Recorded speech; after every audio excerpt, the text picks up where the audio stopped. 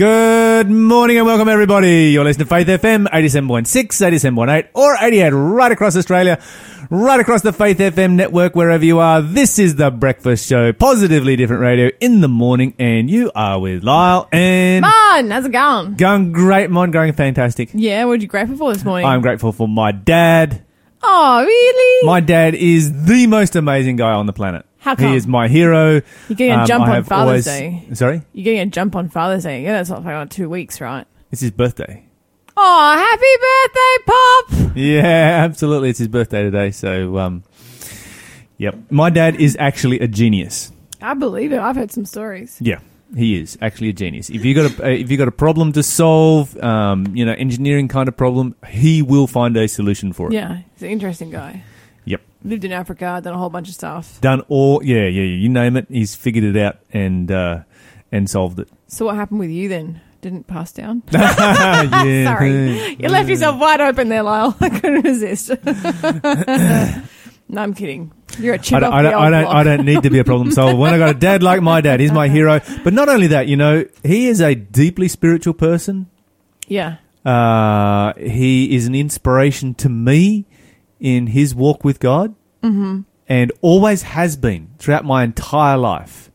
Had a tremendous impact on me, and how I've lived my life, and the kind of life that I've lived, and the kind of person that I am today is really because of my dad. A lot of who we are is because of our fathers. So yeah, we definitely need to be gearing up for a nice Father's Day to really thank them. So yeah, and I get to thank him before Father's Day because it's his birthday. Yeah. I bet he thought that was pretty sucky when he was growing up with kids who were having the two. It's your birthday and... Okay, that's right then. That's right then. I don't know that I ever gave him a Father's Day 2-in-1 presents are the worst. I don't remember. Yeah. I mean, this was really something really expensive. Our family wasn't never big on presents. It wasn't our love language. Yeah. I don't think anyone in our family had presents as a love language. Fair enough. Even as a kid, you didn't want to get stuff? Christmas was definitely exciting. You go to bed on Christmas Eve, and you would wonder how you would be able to wake up in the morning. Yeah. Or no, you'd wonder how you'd be able to go to sleep at night. I should say it's like I'm going to lay here all night staring at the ceiling because it's Christmas tomorrow. But it'd come and go and be like, wasn't our love language. Well, we have a great show coming up for you today. This is a reminder, you are listening to the delayed broadcast here on Faith FM. If you would like to listen to the live show and interact with Mon and myself for the breakfast show, then simply go to faithfm.com.au and press play or use the TuneIn radio app. In the beginning was the Word, and the Word was with God, and the Word was God. The same was in at the beginning with God. In the beginning was the Word, and the Word was with God. And the Word was God, the same was in at the beginning with God. In the beginning was the Word, and the Word was with God. And the Word was God. In the beginning was the Word, and the Word was with God. And the Word was God. In the beginning was the Word, and the Word was with God. And the Word was God. In the beginning was the Word, and the Word was with God. And the Word was God. All things were made, that have been made. Nothing was made. Nothing was made. He has not made. All things were made. All things were made. That have been made. Nothing was made. Nothing was He has not made. All things were made by Him. All things were made by Him. All things were made by Him. All things were made by Him. All things were made by Him. All things were made by Him. In the beginning was the Word, and the Word was with God, and the Word was God. In the beginning was the Word, and the Word was with God, and the Word was God. And the Word was God. In the beginning was the Word, and the Word was with God. And the Word was God. In the beginning was the Word, and the Word was with God. And the Word was God. And the Word was the Word was the Word, and the Word was with God. And the Word was God. And the Word was the Word, and the Word was with God. And the Word, and the Word, And the Word, and the Word was God.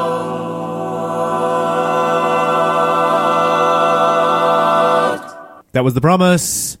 The Word was God. Here on Faith FM, let's have a word of a quiz. Okay. We'll have quiz several word. words about this quiz. This is not a Who Am I quiz this morning. I'm going to give you the first clue. If you think you know the answer, you can give us a call. We do this every morning. We have a breakfast Bible quiz. I give clues every segment. easier and easier as it goes along. If you think you know the answer, you can call in at any time. Our number here is 1-800-FAITH-FM. That's 1-800-324-843. You can even text your guesses, 0491064669. You can guess multiple times, we don't care. But I'm going to give you the first clue now. Who am I? I told the people of Israel that if I was in charge and they came to me with a complaint, I would see that they got justice. Oh. Of course, if you get it right, you don't just get bragging rights, you also get a prize. And if you don't want the prize, that's fine. Look, we have a lot of people who play along who just like to have bragging rights, then they... Oh, Lyle is correct. Lyle has written down the correct answer Kind of for me. vaguely related to things we were talking about yesterday. Which is why I didn't want you to talk about them too much, because I knew that, you know, when I asked about the thing, I was like, don't say any names. So, yeah. Don't say any names. Just don't say anything, Lyle. I'll say lots of things. No, don't say nothing about the quiz. Yeah, give us a call. This person had... no, stop! something What is wrong with you? Give me the mute Yesterday's button. person No, you're going to give away future clues. We need to get that mute button fixed so I can have control over it again. Can we have the iPad fixed ASAP, please? Ever since we got that new computer, I haven't had the iPad. The iPad controls the mute button, which controls Lyle, and I really need that. Someone give me the iPad. Lyle. Yes. I'm so excited. It's another one of those You are days. always so excited. I know. Every morning you are so excited. I know. That's because I get to do the good news. And I love doing the good news because it just makes my day so much brighter. And I find that I talk about the good news that I've shared on the show later on in the day with other people. That's interesting, isn't it? I do the same thing. Yeah. It just spreads good news further. Uh-huh. Like, it's so cool. Like I feel like my life is More abundantly positive. blessed because of More being able to positive. do this. Yeah. But what I really love is like, because I prep at home, prep my stories at home while I'm getting ready for the day. And, well, to be honest, while I'm still lying in my cozy bed. and then I come to work and I listen to the news in the car on the way down. And often, like, you know, the news is pretty depressing. And so I just go with the stories I've prepped. But every now and then I'll hear some breaking news where I'm like, that is amazing. And at the last minute, I'll like change out my stories. And today is one of those days. Cool. And last time we did this, it was because the St. Vincent's Hospital in Sydney had declared that there had been no alcohol-related deaths since the lockout laws. That was the last time this happened. So you can imagine how excited I am today because it's happened again. More news of that caliber, Lyle. Get this. No way. Get this. Rates of underage drinking have plummeted across the world over the last decade amid growing trend of millennials shunning alcohol. Yes! Isn't that amazing? The battle is being won. I remember as a teenager, my generation, X generations, it was just the thing, you know, to try and get drunk and get as drunk as possible. Yeah. And as soon as we turned 18, you know, they had the big 18 party and everybody would try and get as drunk as possible. Uh-huh. And when I was at Tech, you know, you'd go out in the evenings after Tech when we were staying at the student residence. And, of course, the student res closed at 11 o'clock, so it was like the guys would be on a mission to see how much alcohol they could drink before 11 o'clock and see how drunk they could get before 11 o'clock. And it was, you know, you go camping, and the purpose for going camping was to sit around the campfire and get as drunk as possible. And it was just the dumbest, stupidest generation ever. Yeah. And I am glad to see that millennials have wised up and gone, you know what? This is really, really because you dumb. spend a bunch of money and then you don't remember anything. Oh, yeah. No, because you're blackout drunk. You remember nothing. So you basically didn't have the experience, but you've paid a lot of money and your health has paid a lot for it too. And I never drank, not a drop. Yes. But, you know, all my friends did, you know, and I always used to scratch my head and like, what the heck are you guys doing? This is not even fun. Yeah. Well, I'm hoping that the tide is turning and we're going the way that smoking went. Smoking is almost stamped out in Australia and worldwide is being seen a lot more darkly. People aren't nearly as accepting of smoking anymore. And I really hope that alcohol goes the same way. Well, it will do because lawsuits are going to send it that way. Yeah. In a litigious society, it's going to go that way. Part of the difference is, and what's slowing it down, is that the alcohol industry has studied very closely what happened to smoking and have been able to create 5, 10 and 20-year strategies with very powerful lobby groups to be able to stave it off as long as they can. But it's inevitable.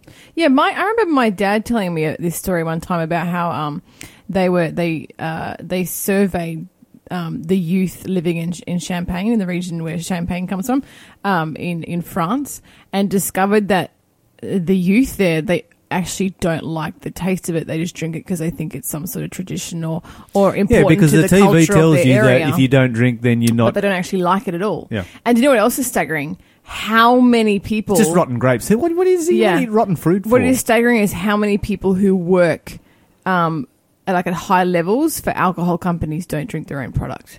That just speaks volumes. They're like, no, I never touched the stuff. And it's like, well, hang on. Why? But this is incredible. They've studied 63 nations. So the United Kingdom, the UK, has recorded the biggest drop, with Australia and Germany experiencing a similar decline. This is amazing. The US has also had rates drop, but not as significantly as the rest of those, which is just so great. So the underage drinking shrunk by 40% between 2010 and 2014. So just in that 4-year gap alone, because this is over the last decade that they've been studying this. This is so cool. They're just shunning alcohol and this is one of the good things that's coming out of the millennial generation is that I think with the access to social media, they're able to see themselves in the light of other countries a bit more. They're able to see themselves in the light of themselves as well, because how many videos get posted up of drunk people doing dumb things and like, wait a minute. You know, because in the past it's like everyone would wake up the next day and couldn't remember it or tell a few wild stories. Yep. But now it's like, yeah, you're plastered all over social media being an absolute idiot because of the alcohol. And people are like, yeah, no, I don't want to do that. Yeah, and this is coming like... there's been actors, you know, famous people like David Hasselhoff and the guy that was in the Muppets movie, Jason Segel, and these kind of guys who they were on the brink of alcoholism, and someone in their family, like David Hasselhoff's daughter and Jason Segel's assistant, one day just whipped out their phone and videoed them drunk. And later on, when they sobered up, showed it to them, and both of them stated that when they saw the video of how they behaved when they drunk, they said, "No, I'm done with drinking." And it's one of the surprising positive elements of having access to phones and cameras and social video media recorders and social media at all times. Because people do get blackout drunk and they don't remember stuff, but then it's just the bullying, the shame, the horror that comes with having something that you did go online. Well, here's the thing. Around. Here's the thing. I have a bit of a theory about being blackout drunk because, and maybe your experience is a little bit different to this, but when I talked to my friends, all of them admitted that they were never actually fully blackout drunk and they could remember it, but they used it as an excuse to cover over how stupid they were. But now in the days of phones and videos, of course, there's no covering for that. The only way that you can cover for that is by not getting drunk in the first place. Yeah. It's like they don't want to remember. I have a solution, by the way. I have a solution for everybody who is working in the alcohol industry. Mm-hmm. Instead of producing alcoholic beverages, produce ethanol. Okay. It's what race cars run on. Oh. You know, so you want to see an increase in our sports racing. Take all of that, all that negative stuff that is destroying society and produce something that is just amazing and is good for society, i.e. race cars. Do you know what? But they could make ethanol. Make it available to me, cheaper, so I can drive faster. Yes. Decrease this in is drinking, the solution. I have increase in accidents on the freeway. Or they could just use it to help the medical society, medical industry, because, you know, they use a lot of ethanol like for disinfecting and that kind of stuff. Yeah, boring. No, but they could donate that to third world countries who need help with hygiene issues. Absolutely. Do you know what?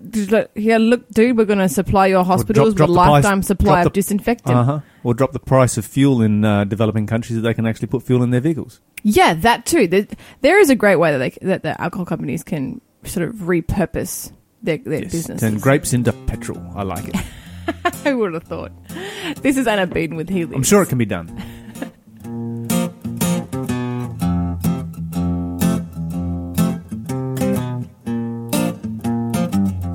God sent his son. They called him Jesus. He came to love, heal and forgive. He lived and died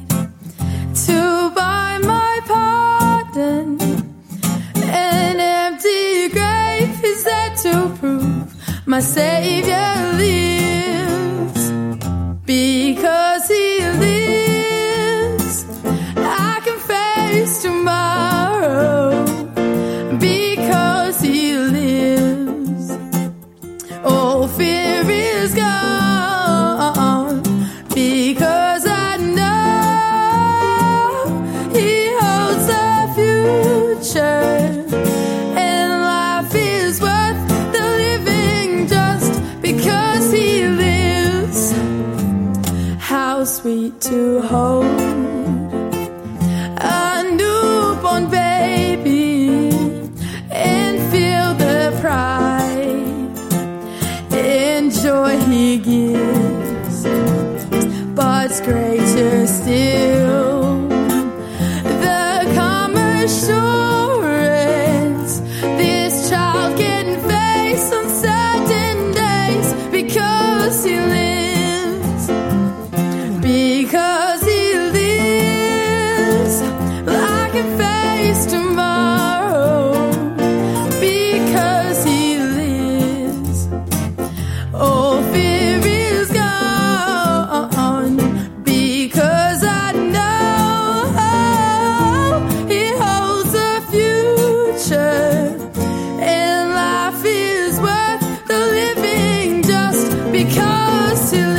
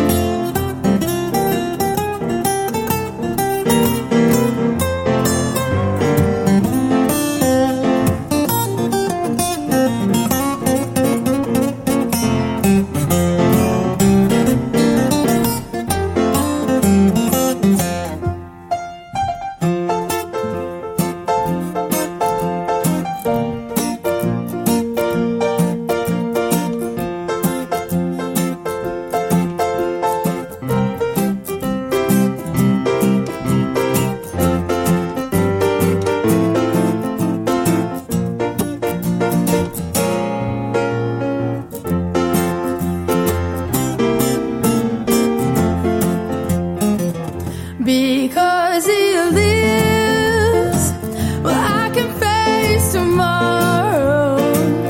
Because He lives, oh, fear is gone. Oh, because I know He holds the future, and life is worth the living just because He lives. And life is worth the living just because He lives. And life is worth the living just because He lives. Oh. That was Anna Beaton with He Lives. You're listening to Faith FM, and we're about to have another clue for our quiz. Who am I? After I had my brother killed, 2 years passed before I could see the face of the king. Okay, so this guy was a rather dodgy character. Yeah, who kills their brother, man? That's Yeah. harsh. He was very, very unworthy individual. Speaking of unworthy individuals, there is a bill before the Victorian Parliament right now, which is a very, very worthy bill in relationship to very, very unworthy individuals.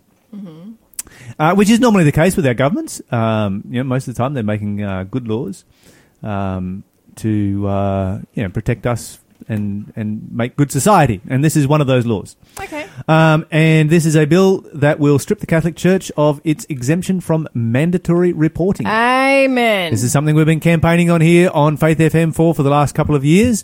And it's Sign good me to up. see that at least one state is actually doing something about it. Are they actually going forward with it, or are they just dabbling at the moment? The Labor Party made an election promise before they didn't get in that they would do it if they did get in. And so now that now it's going to have bipartisan support, this is going to go through. Oh, praise the Lord. Yeah. But breaks the legal protection from the confessional. Now, this is the situation in Victoria. So teachers, police, anyone in the medical profession, counsellors, early childhood, youth justice workers, etc., are Basically, anyone who works with kids. all mandatory reporters, Yep. except ministers of religion. That's not good. Okay, so they've got an exemption there for ministers of religion to provide for the Roman Catholic Church. Now, that exemption only provides for the Roman Catholic Church because no other church has something that is equivalent to the confessional. Mm-hmm. And so they're simply going to say, you know what we're going to do? We're going to remove that exemption. And, of course, every other church outside of the Roman Catholic Church in Victoria makes mandatory reporting for their clergy already anyway. Yeah. And so the Catholic Church is the only one who stood back and said, no, we're not going to have mandatory reporting. We can have a situation, and there have had many of them, where priests have confessed to abusing children for decades. Mm-hmm. And nothing's been done about it because they did it inside the confessional. And so you've got people like Michael McBride, who confessed more than 30 times to other priests that he was abusing children. Oh my goodness! And they did And nothing. Nothing was done about it. How can they? Nothing how can was they done think about they're it. acting in the grace, like in the favor of God? How can they think that that's what God wants for them to stand by and do nothing? Yeah, this raises some really, really interesting questions. I genuinely believe that standing by and doing nothing. Now, of is course, a here in sin. New South Wales, all ministers, myself included, are mandatory reporters, except the Roman Catholic Church. So the exemption here is a little bit different because it only applies, as my understanding is, it only applies to the Roman Isn't it Catholic Church. sickening?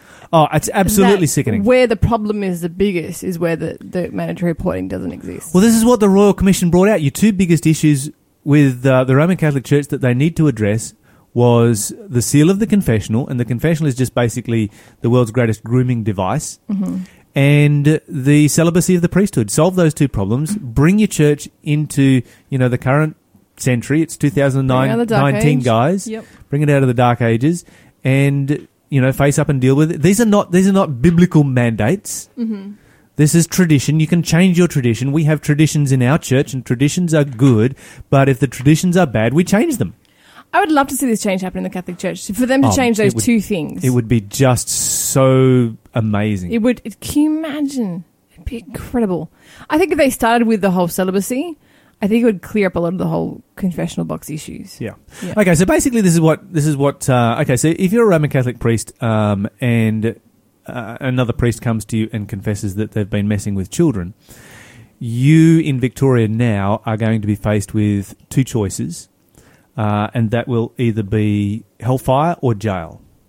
So if you really believe it, and we assume that if you're a priest, you actually really believe in this, right? So let's assume that you're a priest and you really believe in it. Your options when another priest comes to you and confesses is either jail or hellfire. Now, for the priest who is confessing, his options are either to confess or go to eternal hellfire. So this is good legislation. This is going to put the pressure on priests to behave. Yeah.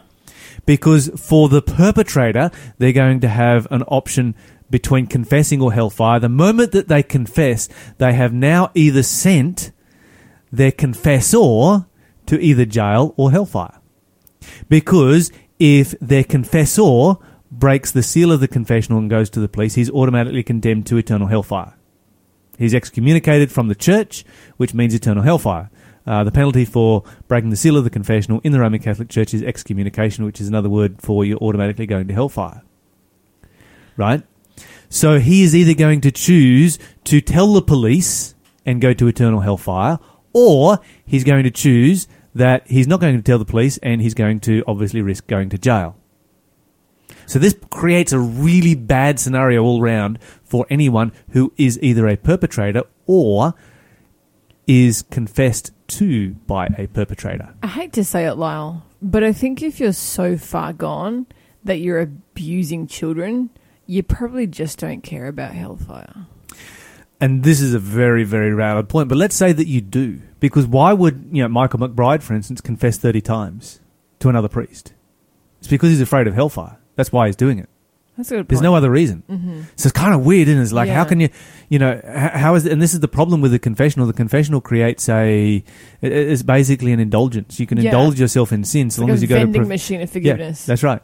And so it's a very, very, very unhealthy situation. But my question is to you, Mon. All right, let's say that you're a priest and somebody comes to you and they confess that they are abusing children. What do you do? Because I don't have any sort of like Catholic. Okay, but let's say that you truly believe that you'll go to eternal hellfire. Which one are you going to choose? Eternal hellfire or jail time? If that's your choice. Do you know what that makes you realise? It makes you realise that the teaching of the Catholic Church is dichotomous to the moral stand. Oh, to absolutely. Moral stands of the world. That's really hard. Okay, now here's the only moral thing that a priest could do at this particular point. Mm-hmm. The only moral thing that they could do, and this is actually biblical. The biblical expectation would be that they would choose hellfire. Mm-hmm. Sacrifice. And let me give you this from the Bible, because here you've got sacrifice themselves. Mm-hmm. That's right, sacrifice themselves so that they can protect the children. Mm-hmm.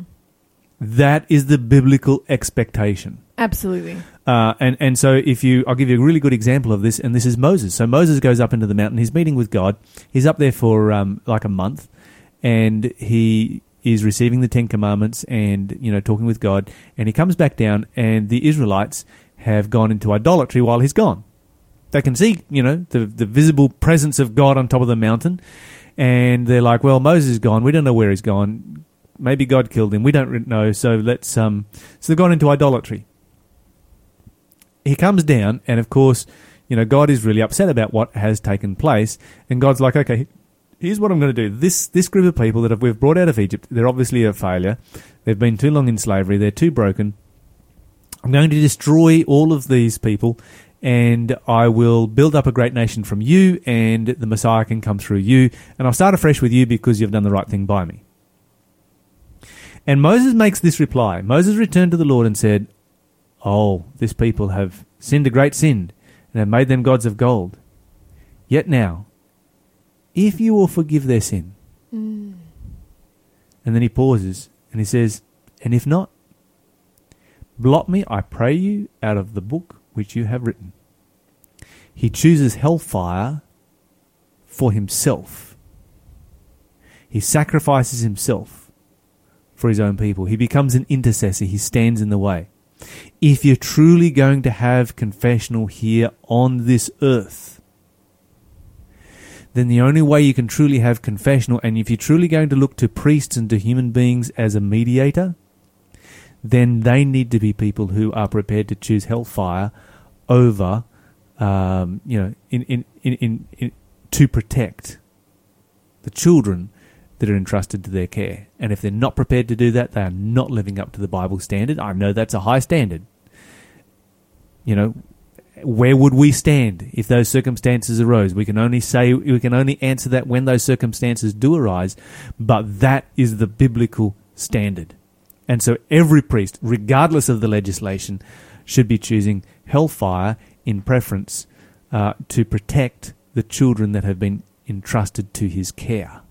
Some pretty heavy stuff that's going on right here. Of course, the archbishops have stated that they will refuse to obey this law. Anyway, this is Laura Story with Blessings.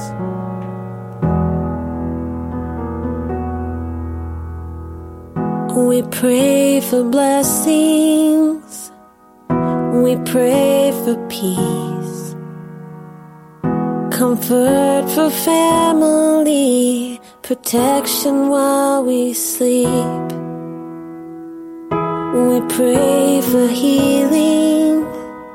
For prosperity. We pray for your mighty hand to ease our suffering. And all the while you hear each spoken need. Yet love is way too much to give us lesser things. 'Cause what if your blessings come through raindrops? What if your healing comes through tears? What if 1,000 1,000 sleepless nights are what it takes to know you're near. What if trials of this life are your mercies in disguise?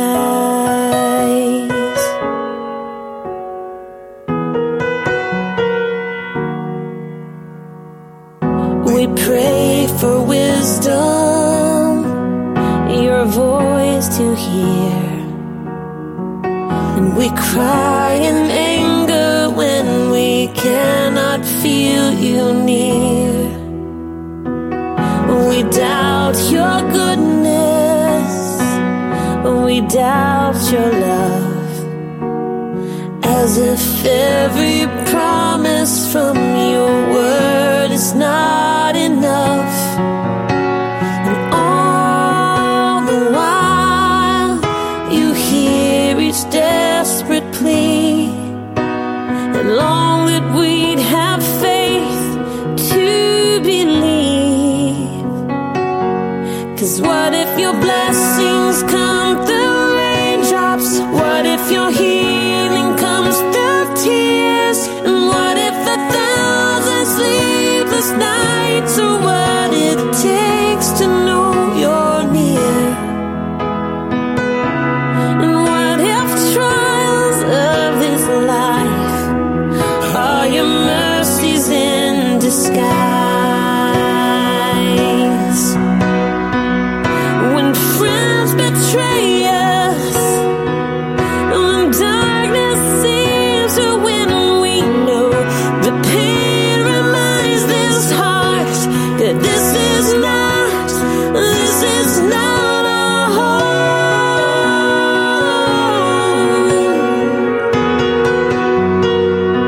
It's not our home.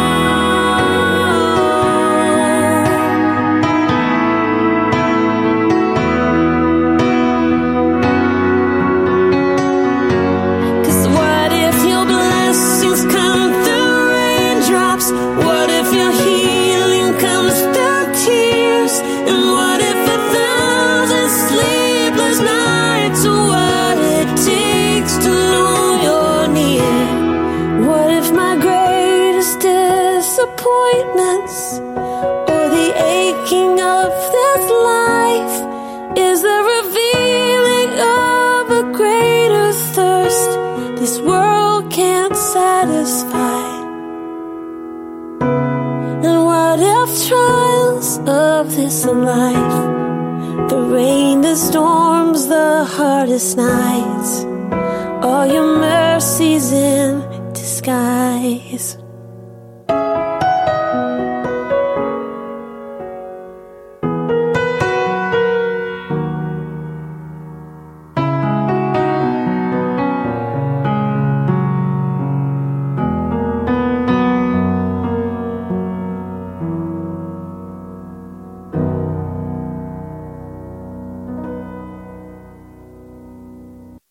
Welcome back, everybody. You're listening to Faith FM 87.6, 87.8 or 88 right across Australia. And joining me in the studio this morning is Bob Calaf from Eyes for India. Bob, welcome to the show.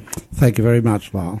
Now, I am super excited to have this particular charity here in the studio. Of course, you're a incorporated association, not-for-profit, who is raising money for work in India and doing an amazing job over there. Can you just give us a bit of an introduction? What part of India are you working in? And Eyes for India, obviously that has something to do with eyesight. Yes, Lyle, it's in the Punjab area, Kashmir Valley, northwest of India, and it's to do with cataract surgery. Okay, so you're not dealing with glasses and optometry so much, but you're actually dealing with surgery. So, and cataracts, I guess, that can make people go completely blind. It does indeed. Okay, so you got quite a few people over there, I imagine, that would be completely blind. And outside of your charity that you're running here, do they really have, what kind of a people group are you working with? Are these the kind of people that have other options?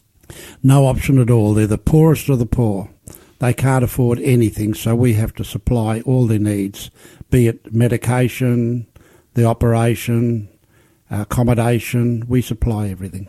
Okay, so if you did not step in and supply their needs and their surgery, obviously here in this situation, what would their future be? They'd be remain blind.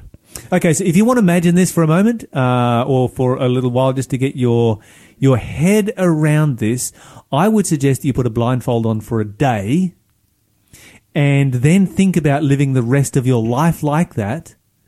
And yet, really, a cataract operation is a fairly simple procedure, isn't it? It is by modern day standards. It is simple. Yes. And when somebody goes in for one of these procedures, the actual procedure itself, how long does it take? Well, the doctor that does it, Dr. Jacob Prabhakar, he actually does it within 2 or 3 minutes. Okay, so a 2 to 3 minute operation with obviously medications either side of that operation, and people have their eyesight restored. That's what you're saying? Indeed. And outside of that, they would be condemned to a lifetime of blindness. And it is worse than that. We have little old ladies that can't even go to the toilet on their own. They have to be led sometimes by a man into a hole in the ground somewhere else. It's it restores their dignity by giving them a sight. Sometimes you often don't think about all of the implications that a disability brings and how that, it affects just the entire life. So that's truly amazing. Now, when we talk about you mentioned you're up in the Punjab, the Kashmir area of India. You're working with a hospital there. Which hospital do you work with? Ruby Nelson Hospital. Okay, then this is a Seventh Day Adventist Christian hospital. hospital. It's owned by the Seventh Day Adventist Church. Is this a Christian area of India? No. Okay, so you Hindu people, they're Muslim all Hindus. people. Okay, they're all Hindus that you're working with there. Okay, how big is this hospital? I understand it's a fairly small hospital. How many beds approximately? It's small as far as we're concerned in Australia. It's 6 acres of land altogether, so it has a lot of potential for growth. But I think it's about 30 or 40 beds. But when we have the operation, we in fact have something like 400 people there, which we have to not only medicate, operate, and then we have to house them. Okay, so when each one of these Eyes for India events takes place, you've actually got a large group of people that come in at the same time, and then I guess you form a chain of people and just roll them through one after the other after the other. It must be amazing, to be there, the day or two after when those bandages come off and you've got 300 to 400 people that see their, that have eyesight for the first time. Lyle, I haven't been there, but we see images of them praising God for this particular ministry, praising God that they've been restored sight. Whereabouts do you billet them during this time? In the hospital, on the hospital grounds, on the floors of the hospital, and sometimes we have more. They have to be housed on the floor of a Hindu temple. Okay, now I want to throw this challenge out to our Christian community here in Australia. If this kind of event was taking place in your community, would you open your church doors for the poorest of the poor, the homeless bums on the street, to come and sleep in your church during an event like that? The Hindus are willing to open the doors to their temple. Would you open the doors to your church? That's a challenge for us here in Australia, isn't it? I hadn't thought of it that way. No, but I think that, the Hindus probably have one up on a lot of us here in Australia right now, because we think we've got such a lovely, clean church and we've spent so many $1 million building it. And we don't want, dirty, smelly people who have diseased eyes sleeping in our church. It's going to, we're going to turn up for worship service on a Sunday morning or a Sabbath morning, whatever it might be, and the church is going to have that body odor to it. We would be averse to that in this country, wouldn't we? One would think so. But one would hope not. And I take my hat off to the Hindu community over there for supporting their poor and for opening up their temples to be used as billets for these people when they come in for these healing events that are taking place. Okay. There's some political strife over there at the moment. Has any of this impacted what you're doing? No, it hasn't impacted what we're doing, no. That's fantastic. It's good to see that, good works like this, they sort of, they go over the top of the politics, don't they? And, that's amazing. Now, how much does it cost to get one of these operations? Here in Australia, that's going to cost you a fair chunk of money. How much is it going to cost? Yes, we guarantee for every $75 one person's sight will be restored, whether it's one eye or two eyes as well. It'll be $75 will restore Regardless of whether it's one or two? Regardless of whether it's one or two. Most of them only have got one eye, but the ones that have two, $75 will give them complete sight. Okay, so you can change somebody's life today. Indeed. You know, when you think about blindness, all right, try going blind for a day. Think about that for the rest of your life, and think about how exciting it would be to have that eyesight restored. And right now, as a listener, today, you have it within your power because, you know, we can all afford $75. You have it within your power to completely transform another individual's life today. That's pretty powerful when you think about it. Yes. You know, we don't often get opportunities to affect another person's life so dramatically. Do you have volunteers? You mentioned that you don't travel over there. Obviously, you're the director of this project here in Australia, and so your job is fundraising for these events. Do you have volunteers from Australia heading over there? Yes, we do. We've had volunteers go over there.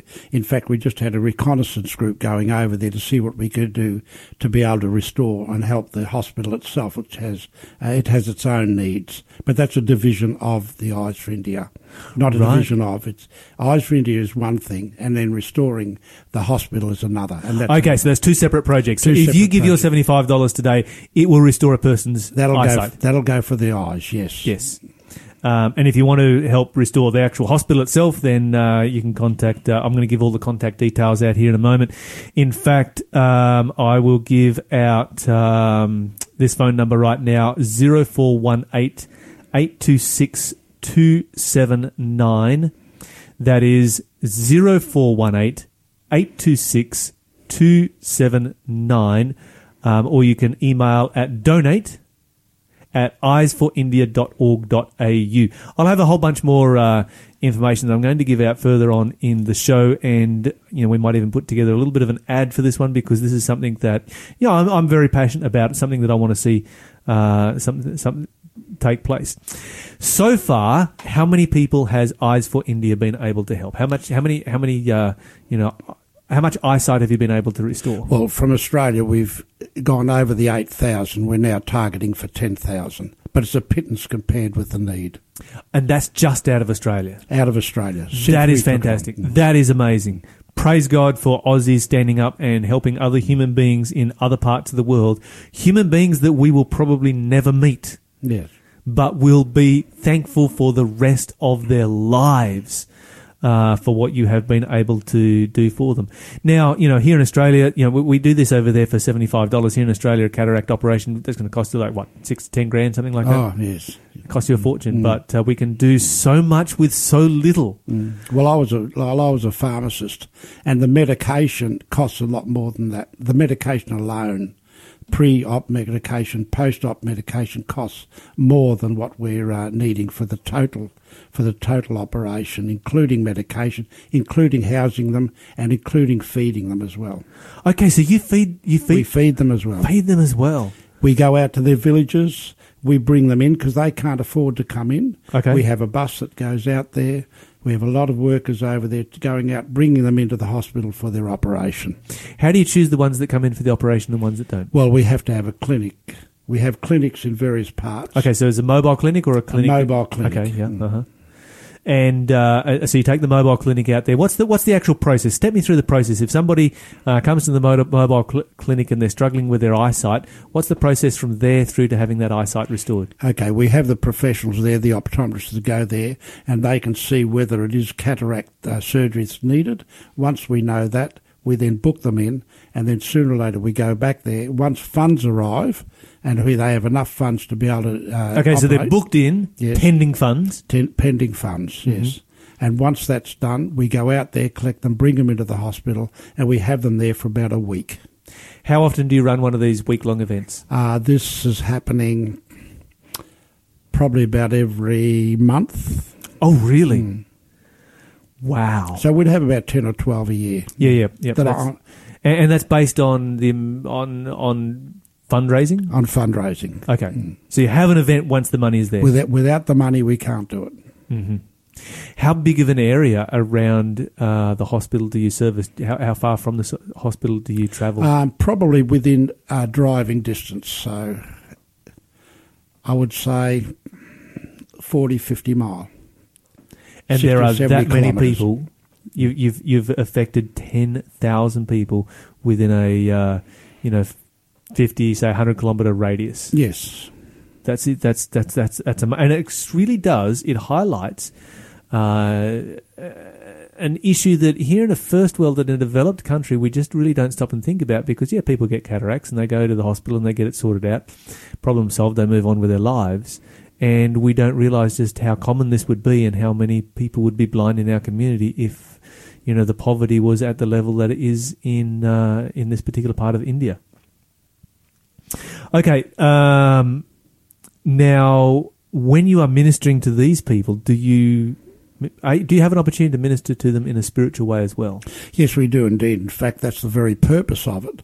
One thing is to restore sight, which makes us feel that we've done something in that's a good thing in and of itself. But we make a point of telling them that this is from their Lord Jesus, the Lord Jesus, that's we're doing this for him, and they acknowledge that. In fact, you'll see scenes where they have their hands pointed to the air saying, we thank Jesus for this. And we give them a Bible written in their own language. We give them a copy of Steps to Christ. They have sunglasses, post-op medication, and we even go back to their villages after 2 days, 6 days and 2 weeks to make sure that they're okay. So we go back and make sure that they're all under control. That the operation has been successful and that no infections have set in. And that.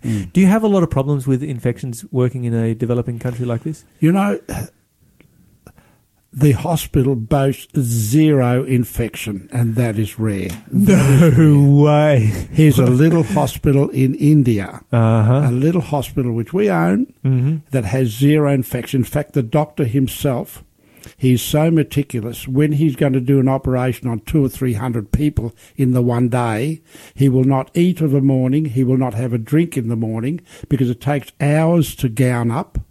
And once he gets the operation, he will keep going until the last patient has been seen. And that could be 200, 300 and 400 people in the one day. And Okay. I had this doctor's name written down here. I'm going to read this doctor's name for you because this guy needs a shout out. Doctor, where did I put it down?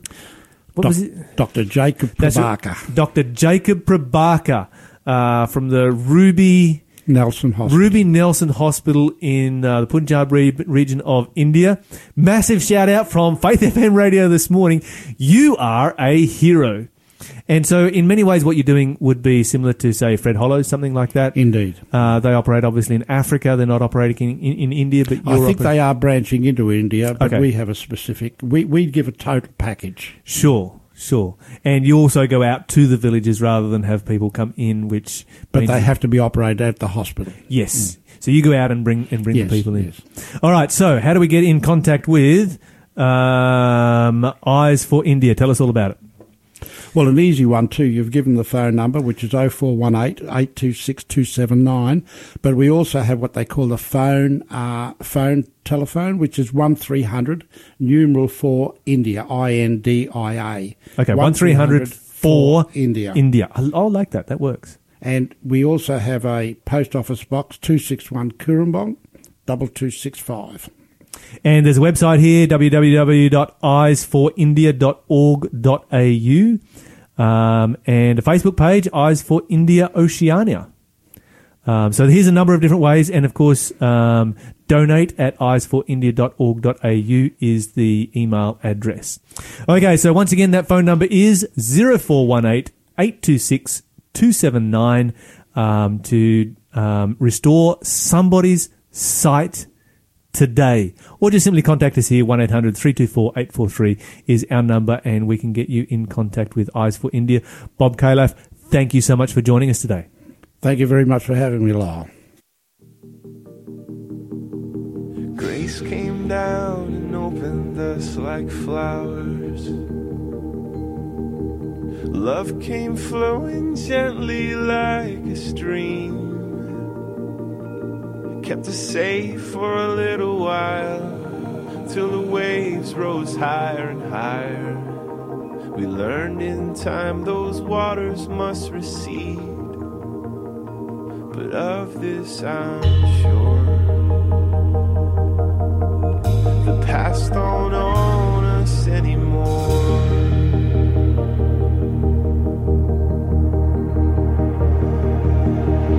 Pain came round and turned my soul stone hard. Floods came rushing up from underneath. Dark and lonesome memories. I tried to make them leave.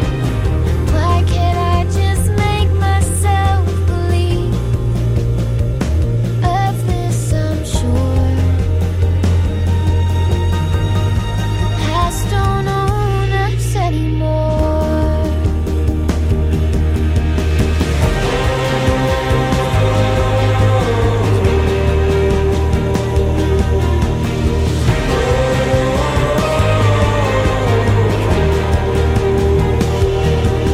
We came into this love with hearts on fire.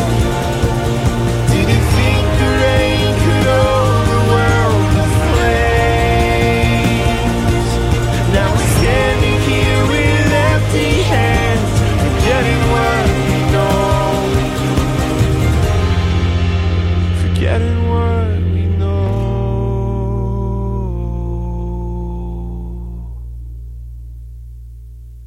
Grace came down and knew to feed the fallows.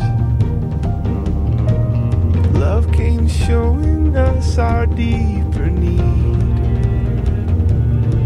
We grew wiser from the storms, built our home on better shores. Found the fire, burned more faithful than before. Of this I'm sure. The past don't own us anymore.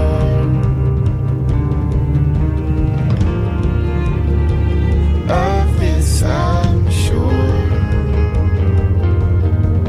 The past don't own us anymore.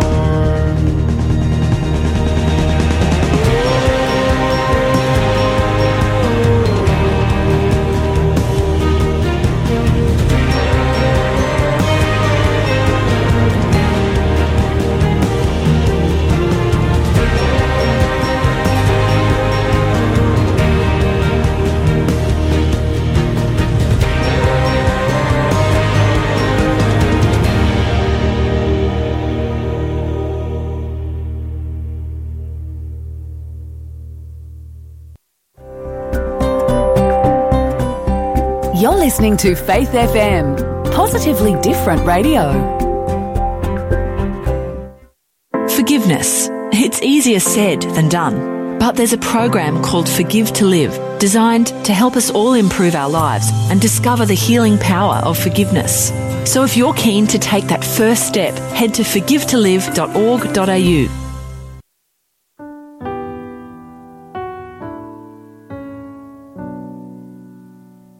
May I never blush, may I never whisper, may I shout your name out loud. Jesus Christ is Lord, He is King of all. I am not ashamed to tell the world, I am not ashamed of the gospel of Christ.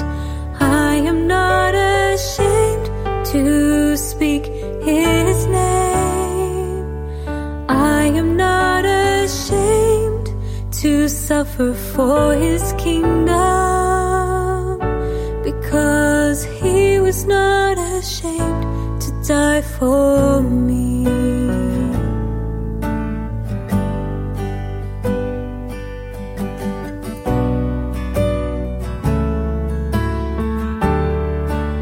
For I am not ashamed of the gospel of Christ, for it is the power of God to salvation